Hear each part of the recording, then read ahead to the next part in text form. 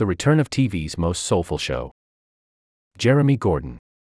True detective, Night Country pays tribute to its origins while charting new territory.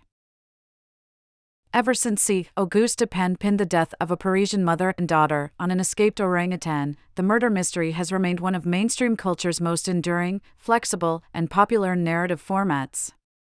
The lonesome detective, with a stern constitution, hair-trigger nonsense detector, and endearing alcohol dependency, is a reliably compelling protagonist, capable of crossing legal lines and meting out justice. This figure is found throughout books and film, but especially on television, where dozens of detectives, be they police, officers, licensed PIs, or talented amateurs, each charmed viewers over the decades. Enjoy a year of unlimited access to The Atlantic, including every story on our site and app, subscriber newsletters, and more. Become a subscriber, https://accounts.theatlantic.com/products/?/loss-inventory and referral=loss-inventory.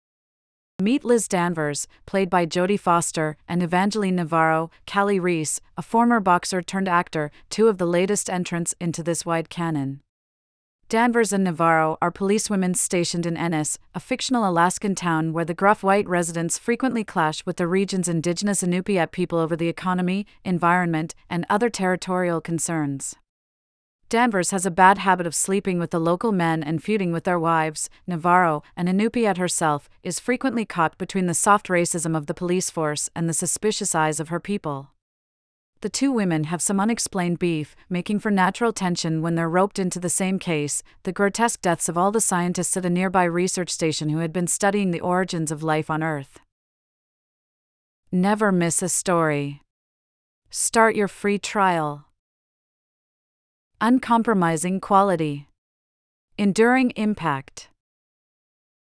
Your support ensures a bright future for independent journalism.